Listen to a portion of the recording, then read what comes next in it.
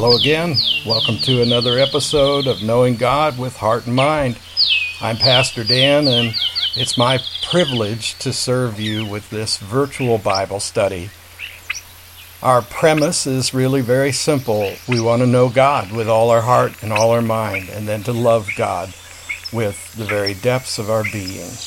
And in studying the Bible, we find the best way to reach a better knowledge of God. Now, as I've often said, in fact, I say it every week, the Bible is not the only way to know God, but it is an entirely and completely sufficient way in and of itself. It is God's gift to us. It's a word that speaks the very mind of our Creator to the loved creation. And so when you open the Bible and you start to read it, and you read with an open mind and an open heart, God will reveal God's self to you. And what we do here is take it a step further. Study the Word, see what it says, take it in the context that it's given, apply what we know and what we feel, and just kind of use some very Wesleyan principles unapologetically so that we can truly know God with all our heart, mind, and soul. Now, I follow the Revised Common Lectionary, a schedule of readings that is available in virtually any format you want to find. I mean, you can go online and look up Revised Common Lectionary. You'll find slight variations, but it is a common resource that has been around for generations, and it is a method of systematically studying Scripture in order to worship God and to know God. And so we like this tool, and we come back to it on a regular basis. Now, before we begin reading the Scriptures, a few announcements and news from Parsons Prairie.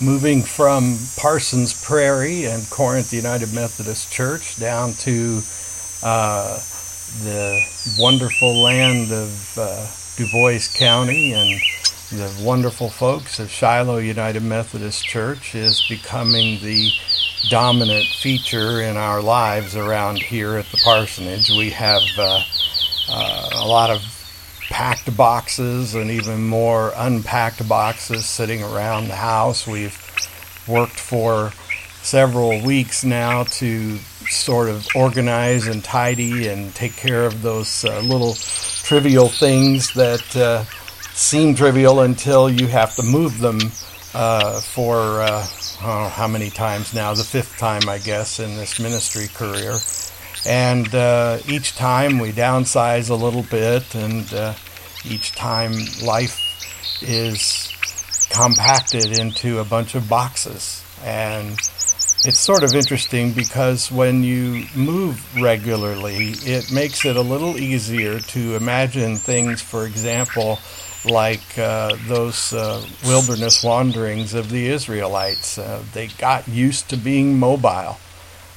They had a certain method that they must have used to break camp and assemble the family belongings. And pretty much any roaming society, any sort of Bedouin or Native Americans, let's say, who are prone to follow the various herds and so forth, they all had a way of having rings built into their boxes, so the carrying poles that also served as their tent poles, for example, could be applied. And so I could say that parsonage life is a little bit like that, although I anticipate the stays to be longer at this stage in my ministry career. And so given the fact that we'll be moving to the community that we're going to serve soon in a home of our own rather than a parsonage and things like that, I think this may be a little bit different season for us. So we will covet your prayers. Don't have much in the way of a parsonage or Parsons Prairie tale, I should say. There are lots of stories I can tell you from the past, but I will tell you yesterday I was sitting on the back porch. In fact, I was sitting outside because it was warm and balmy, and for the first time in days and days, we actually had a day without rain, and I was just enjoying the back porch, looking out over the prairie fields of our little piece of paradise here, and I watched as a succession of ducks came in for a landing on No Name Creek, and it's why I call them the flyboys, because they just remind me of pilots, especially, say, from World War II. You know, these mallard ducks come in, they got their bright green flight leather helmets on, and they come coasting in on final approach, and I watch them descend from, say, 40 or 50 feet above the surface to disappearing under the ledge of the creek, so that as they descend, they go out of sight, and then I listen in the quiet for the sound of their splash. And even when they're unseen to me because they've descended below the creek bank, I can hear their landing as they put the gear down, and then those big webbed feet touch the water and splash. And I watched about 4 or 5 of these flyboys come in for landings, and it's kind of amazing, really, to watch them circle above, and they identify their friends down there sitting in a certain spot, and they come around from their base leg and then around to their final approach, and then they get clearance to land, and then the guys down in the water kind of give them their go ahead or go around. You know, I can just picture the duck saying, "Quack, quack, I have the ball," and then he settles in over the water and comes in for a landing. And then an interesting thing happened, and I've watched this over the months and years that I've lived here. There is a blue heron that we call Blue. I didn't name him. And the blue heron is kind of possessive of the creek, and he seems to have declared, I would say, a good mile or so of No Name Creek as his territory.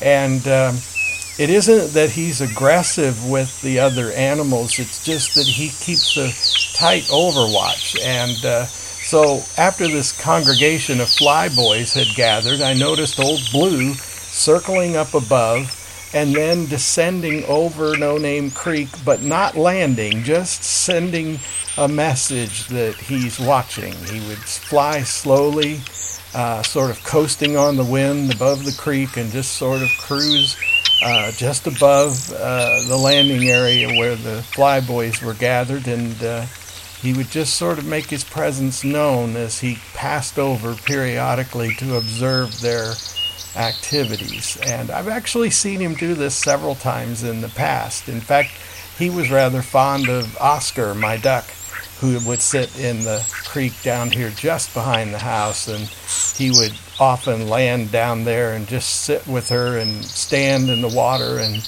you know, just sort of have a conversation with her, I suppose.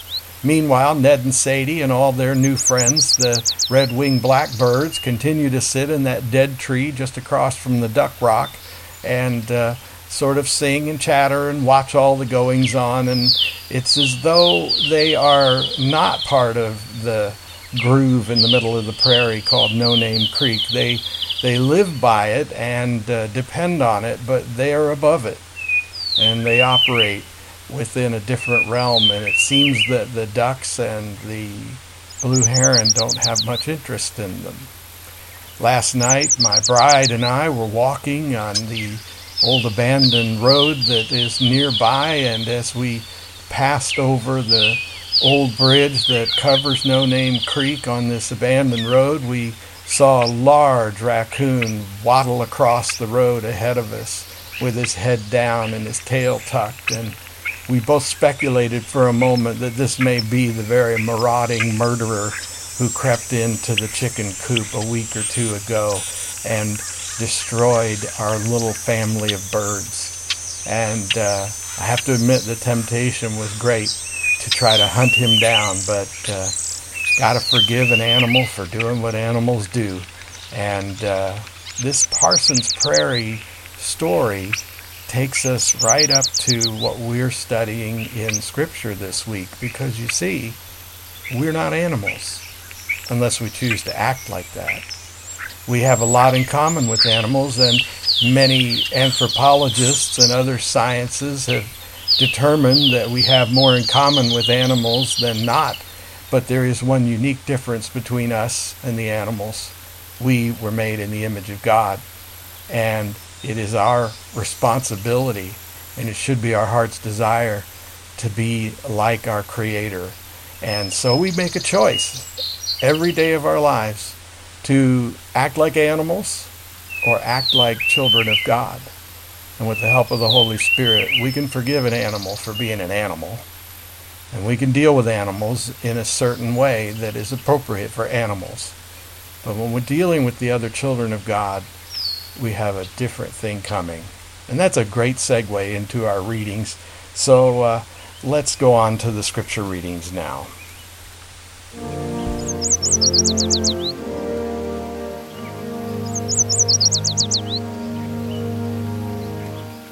Our readings today are those scheduled for Mother's Day, May 14th, 2017, the fifth Sunday of Easter.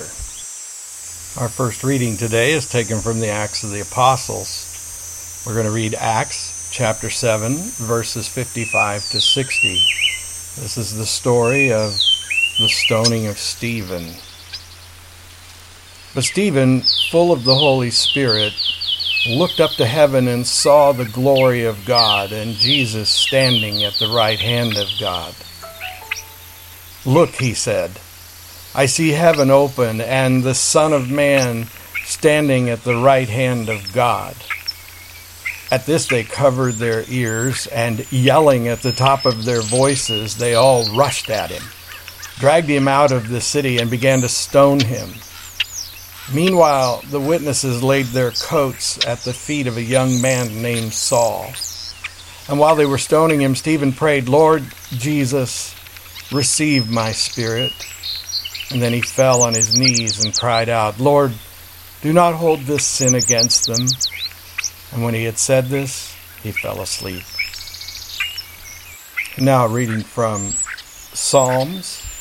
Psalm 31, verses 1 to 5, and verses 15 and 16. "In you, Lord, I have taken refuge. Let me never be put to shame. Deliver me in your righteousness. Turn your ear to me. Come quickly to my rescue. Be my rock of refuge, a strong fortress to save me. Since you are my rock and my fortress, for the sake of your name, lead and guide me. Keep me free from the trap that is set for me, for you are my refuge. Into your hands I commit my spirit. Deliver me, Lord, my faithful God.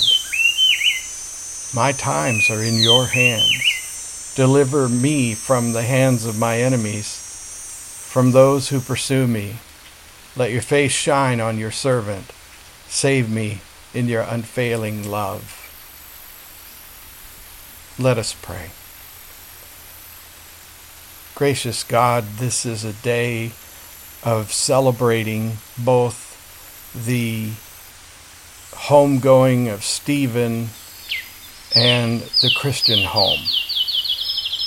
As our readings fall on Mother's Day this week, we find ourselves as witnesses to the eternal love of Christ as it is exemplified in the caring and tender love of mothers.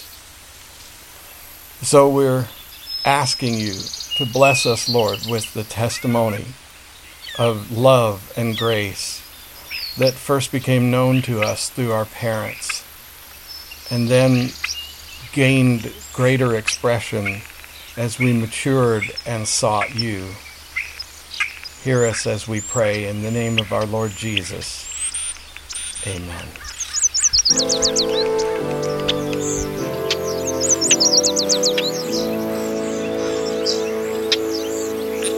Well, we have one of the saddest stories in all of the Bible and definitely in the New Testament. Here's the story of a man of God who is no doubt one of the disciples of Jesus, obviously, but an apostle, a friend to the apostles, somebody who was filled with the Holy Spirit, someone who in Stephen is found the Word with a capital W. This Stephen is standing in front of these Jewish religious leaders, and he's pleading with them to hear the true interpretation of all that they have believed. A great, one of my favorite scholars has said that the Old Testament is Christ concealed and the New Testament is Christ revealed. And so, in effect, what Stephen has done is he has revealed in his story that he has told to them the truth about Jesus as it was hidden within the text of the Old Testament, and they wouldn't hear it.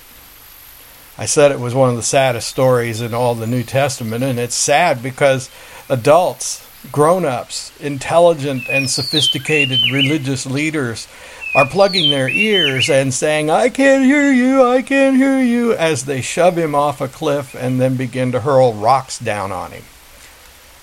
Now that's an assumption on my part, because stoning is typically where they would take a person and throw them down into a ditch and then start chucking rocks at them.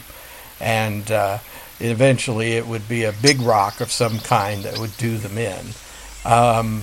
The idea in this case is that they were trying not to hear his words by literally plugging their ears and shouting him down, but they were also trying to kill him. And my goodness, we don't have to look far in our society to see that this is still going on. It doesn't matter whether your person got elected president or not.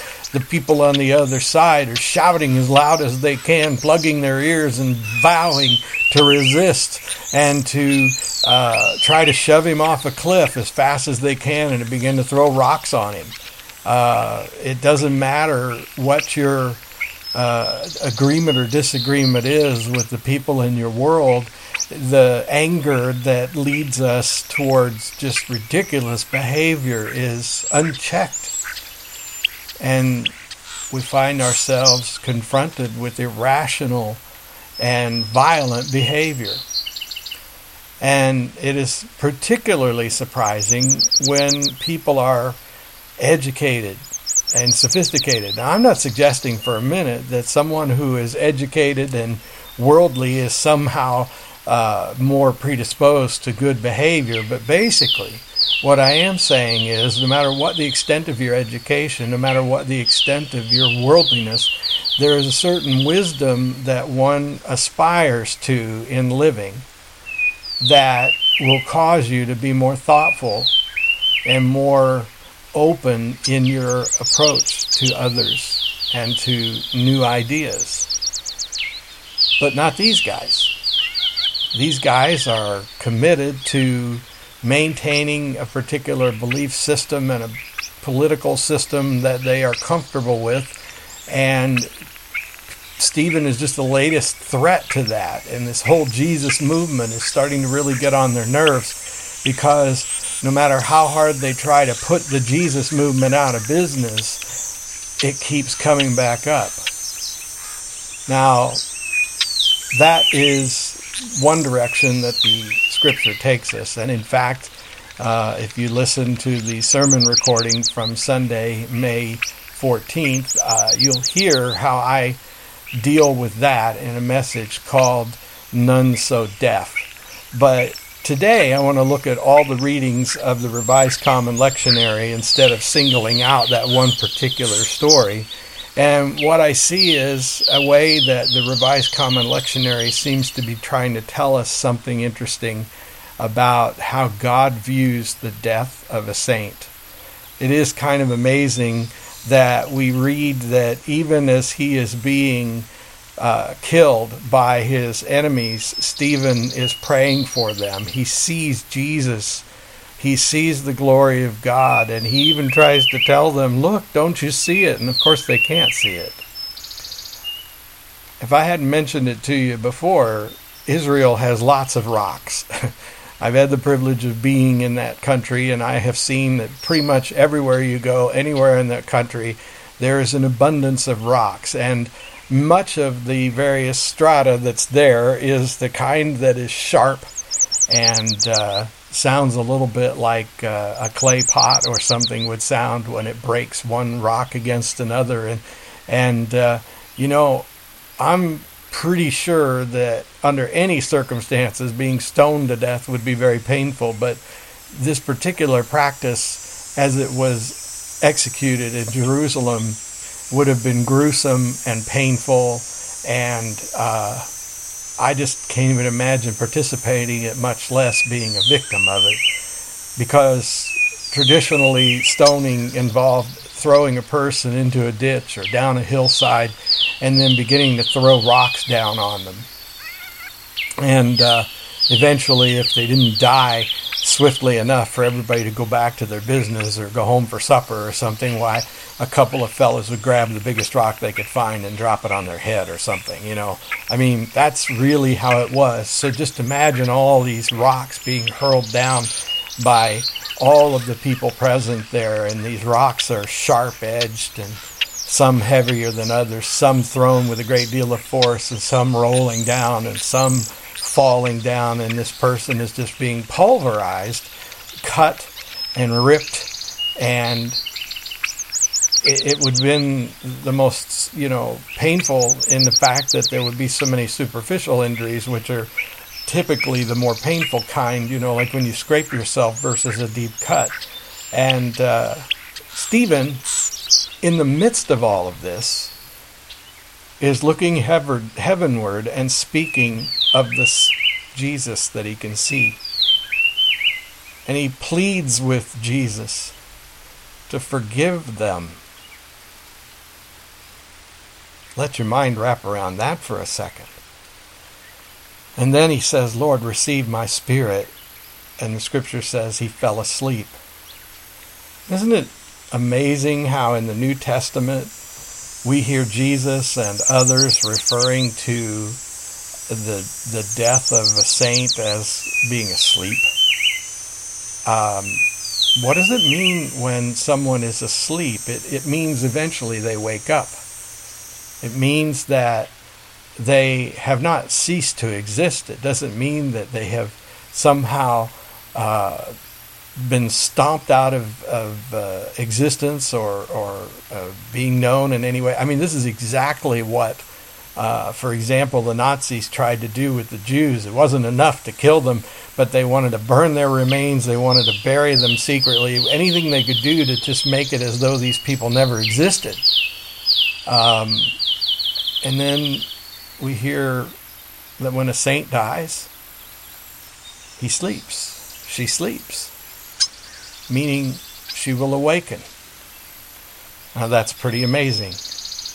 And perhaps as we look at our psalm reading today, we can imagine what Stephen was thinking. It's as though this passage is the very thought of a saint, a saved person who is committed to Christ. The very mind of that person, even as they are confronted with evil, is, Lord, I've got all the refuge I need in you. I know that you are my rock of refuge. You're the strong fortress that saves me. Well, obviously, Stephen wasn't feeling saved from anything at that particular moment. And yet, his countenance tells us that he was taking refuge in Christ. What I find amazing about Christians and churchgoers is how often they fight and struggle with death as though they don't understand that they've been given victory over death. Where, O death, is your sting? Where is your victory? It's not that any of us looks forward to the act of dying, and certainly if it were like Stephen's death, it would be even more frightful. But to understand that we have eternal life through Christ is to understand that our death in this world, the flesh of this world, is not the end. It's a transition from one kind of existence to another. But the day we became followers of Christ and we gave our salvation into His care, the day that we became true believers, we were eternal. Then it doesn't start after you die. Your eternity doesn't start after you die. It is something that happens the moment you become born again as a believer. And so Stephen has this mindset, and the psalm writer and the people who gave us this schedule of readings, they seem to be saying through this psalm that all of our times are in God's hands, and that we can take refuge in God even while we are suffering, even as we are dying. This is a good word. It is a good thing to know. And if we're honest with ourselves, how would we live differently if we were really unafraid of death? Now, I'm not talking about reckless abandon where you take all kinds of chances and you pit yourself against danger. And no, I'm not talking about that at all. I'm talking about that question that is sometimes found on questionnaires or job applications or self-studies, and that question that comes up from time to time in a person's life, where someone says, if you knew that you could not fail, what would you do? If there was something that you always wanted to do and you were afraid to do it because there was so much potential for failure, what is that? And if you knew that you could not fail, what would it be? So I love that question, because that's really what eternal life through Christ gives us. If we can preach boldly like Stephen did without fear, then we would not hesitate to represent Christ more openly and honesty in all of our lives. We live in a time when political correctness is outrageous. We live in a time where it is invading the church. It's invading every aspect of our lives. And on one hand, there's a certain rationality to it. We're just trying not to make other people uncomfortable. But on the other hand, it gets ridiculous that we cannot even hint at certain ideas. And so somehow in expressing ourselves, we're limited, so that we are having our very thoughts managed by the opinions of others. And if you knew that you could not fail, what would you do? If you knew that there was nothing that the powers that be could take away from you, what would you say? Would you go to your workplace and proclaim Christ as your Savior, as your Lord? Would you live with reckless abandon if it meant that you might have to be a bit of an outsider at school or in some aspect of your life? Would you go to church and actually insist that the religious people and the social club people put aside their agendas so that we can actually do the will of Christ, which is to preach the gospel of good news to the poor? And if you knew you could do that and not fail, would you do it? Stephen knew that he could not fail. Stephen knew that failure was not on the table, because whatever happened to him, he was safe and secure in his rock of refuge, his Ebenezer. And that rock was there in life, in painful death, and in all of eternity in the presence of Christ.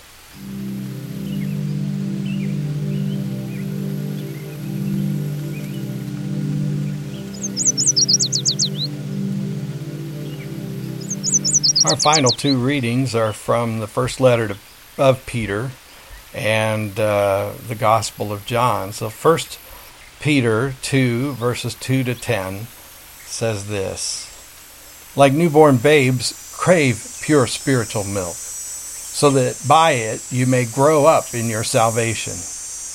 now that you have tasted that the Lord is good. As you come to him, the living stone, rejected by humans, but chosen by God and precious to him, you also, like living stones, are being built into a spiritual house, to be a holy priesthood, offering spiritual sacrifices acceptable to God through Jesus Christ. For in Scripture it says, "See, I lay a stone in Zion, a chosen and precious cornerstone, and the one who trusts in him will never be put to shame." Now, to you who believe, this stone is precious. But to those who do not believe, the stone the builders rejected has become the cornerstone, and a stone that causes people to stumble, and a rock that makes them fall. They stumble because they disobey the message, which is also what they were destined for. But you are a chosen people, a royal priesthood, a holy nation, God's special possession, that you may declare the praises of him who called you out of the darkness into his wonderful light. Once you were not a people, but now you are the people of God. Once you had received mercy, but now you have received mercy. Let me read that line again. Verse 10 says, "Once you were not a people, but now you are the people of God. Once you had not received mercy, but now you have received mercy." And now from the Gospel of John, we read chapter 14, verses 1 to 14. "Do not let your hearts be troubled. You believe in God, believe also in me. My Father's house has many rooms. If that were not so, would I have told you that I am going there to prepare a place for you? And if I go and prepare a place for you, I will come back and take you to be with me, that you also may be where I am. You know the way to the place where I am going." Thomas said to him, "Lord, we don't know where you are going, so how can we know the way?" Jesus answered, "I am the way, and the truth, and the life. No one comes to the Father except through me. If you really know me, you will know my Father as well. From now on, you do know him and have seen him." Philip said, "Lord, show us the Father, and that will be enough for us." Jesus answered, "Do you know me, Philip? Even after I have been among you such a long time, don't you know me? Anyone who has seen me has seen the Father. How can you say, 'Show us the Father'? Don't you believe that I am in the Father and that the Father is in me?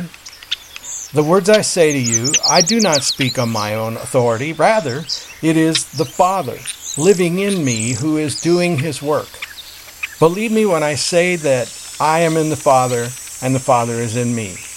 Or at least believe on the evidence of the works themselves. Very truly I tell you, whoever believes in me will do the works I have been doing, and they will do even greater things than these, because I am going to the Father. And I will do whatever you ask in my name, so that the Father may be glorified in the Son. You may ask me for anything in my name, and I will do it." The Word of God for the people of God. Thanks be to God.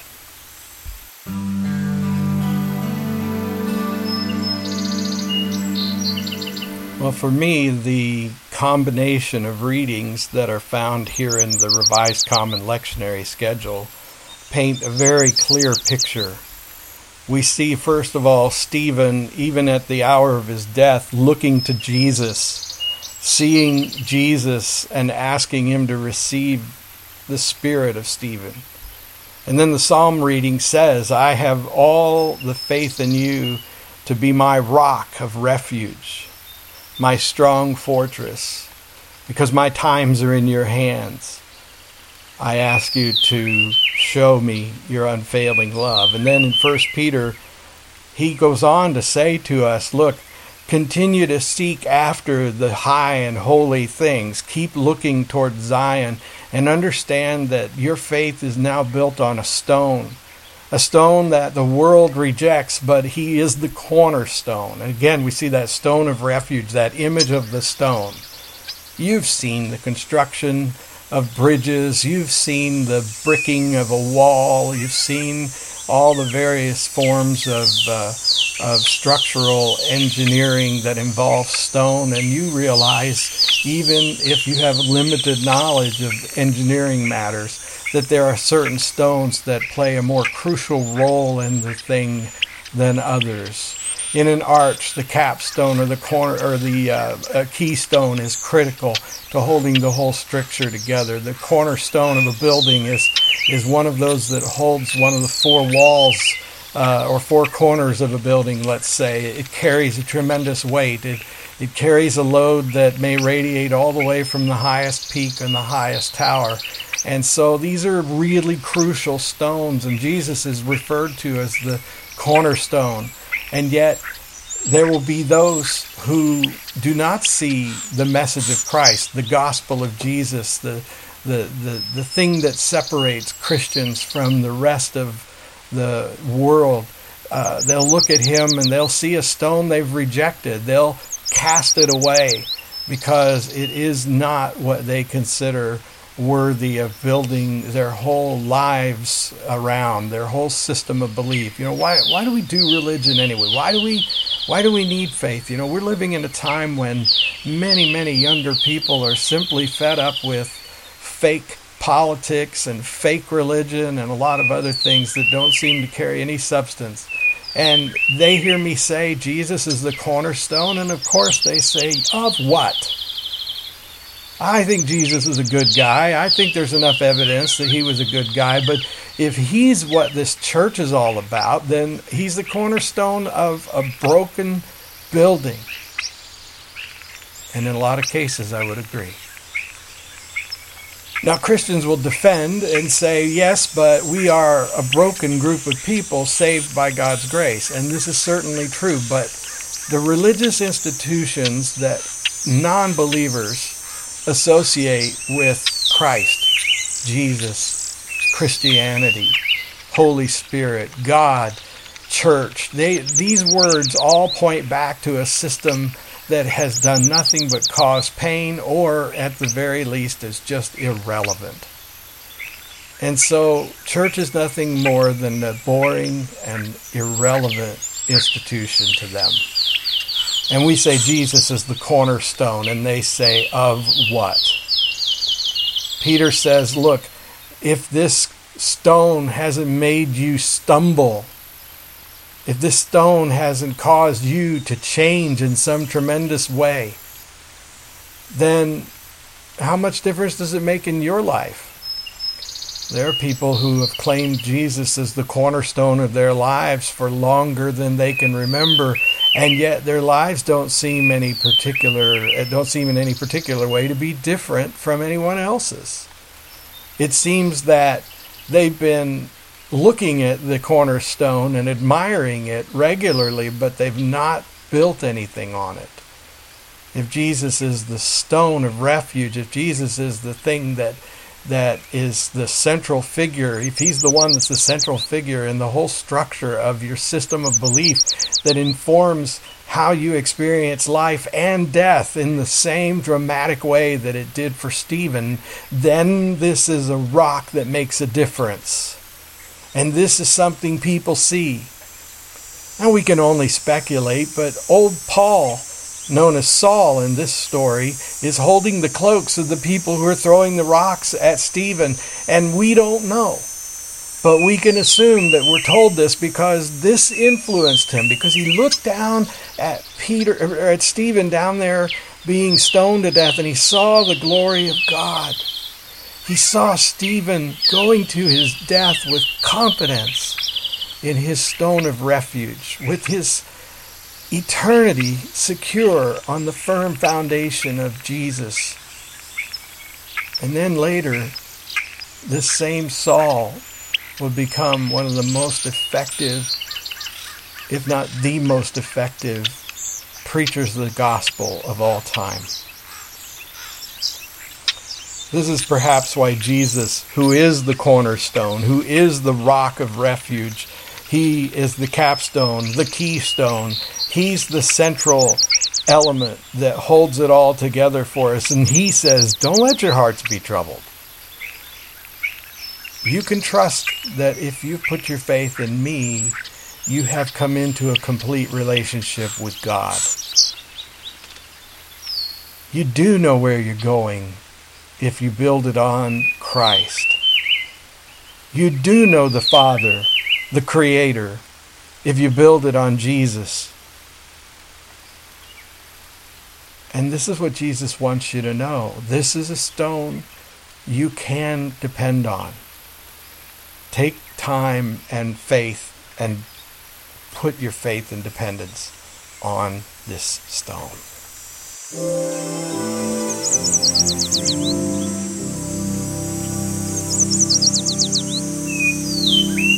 Well, I want to thank you again for the privilege of serving you in this way. I am honored, deeply honored, that you would find value in what I have to say about the Bible, about Jesus, God the Father, the Holy Spirit. I am deeply humbled by your trust. And I pray that God uses me faithfully and that I will bring nothing to him but glory. Remember that Knowing God with Heart and Mind is a podcast that is a service of yours truly, Pastor Dan Sinkhorn, but it wouldn't be possible for me to do this the way that I do without the faithful support of the people of the church that I serve as their pastor. And for now, for another 5 weeks, I am the pastor at Corinth United Methodist Church. And so to thank them for the support of this podcast, I hope that you will pray for them generously and that you will support them financially. You can do so by visiting corinthumc.com. But you can also make a difference in another way. If you're not a local person who is a part of this community within which I serve, then go to church wherever you can. Find a faithful community of believers that you can relate to and that you can connect with, a group that is committed to Scripture and to the leadership of the Holy Spirit. Be a part of that and support them with your time, your talent, and your treasure. And if you're one of those folks that will soon be a part of my life and my new community, then be sure to support your local church, Shiloh United Methodist. And if you need to, you can go online and help them and join with them by visiting shilohum.org. Now, I send you with God's blessing, with my love, and my deep desire that you would know God with all your heart and mind and soul.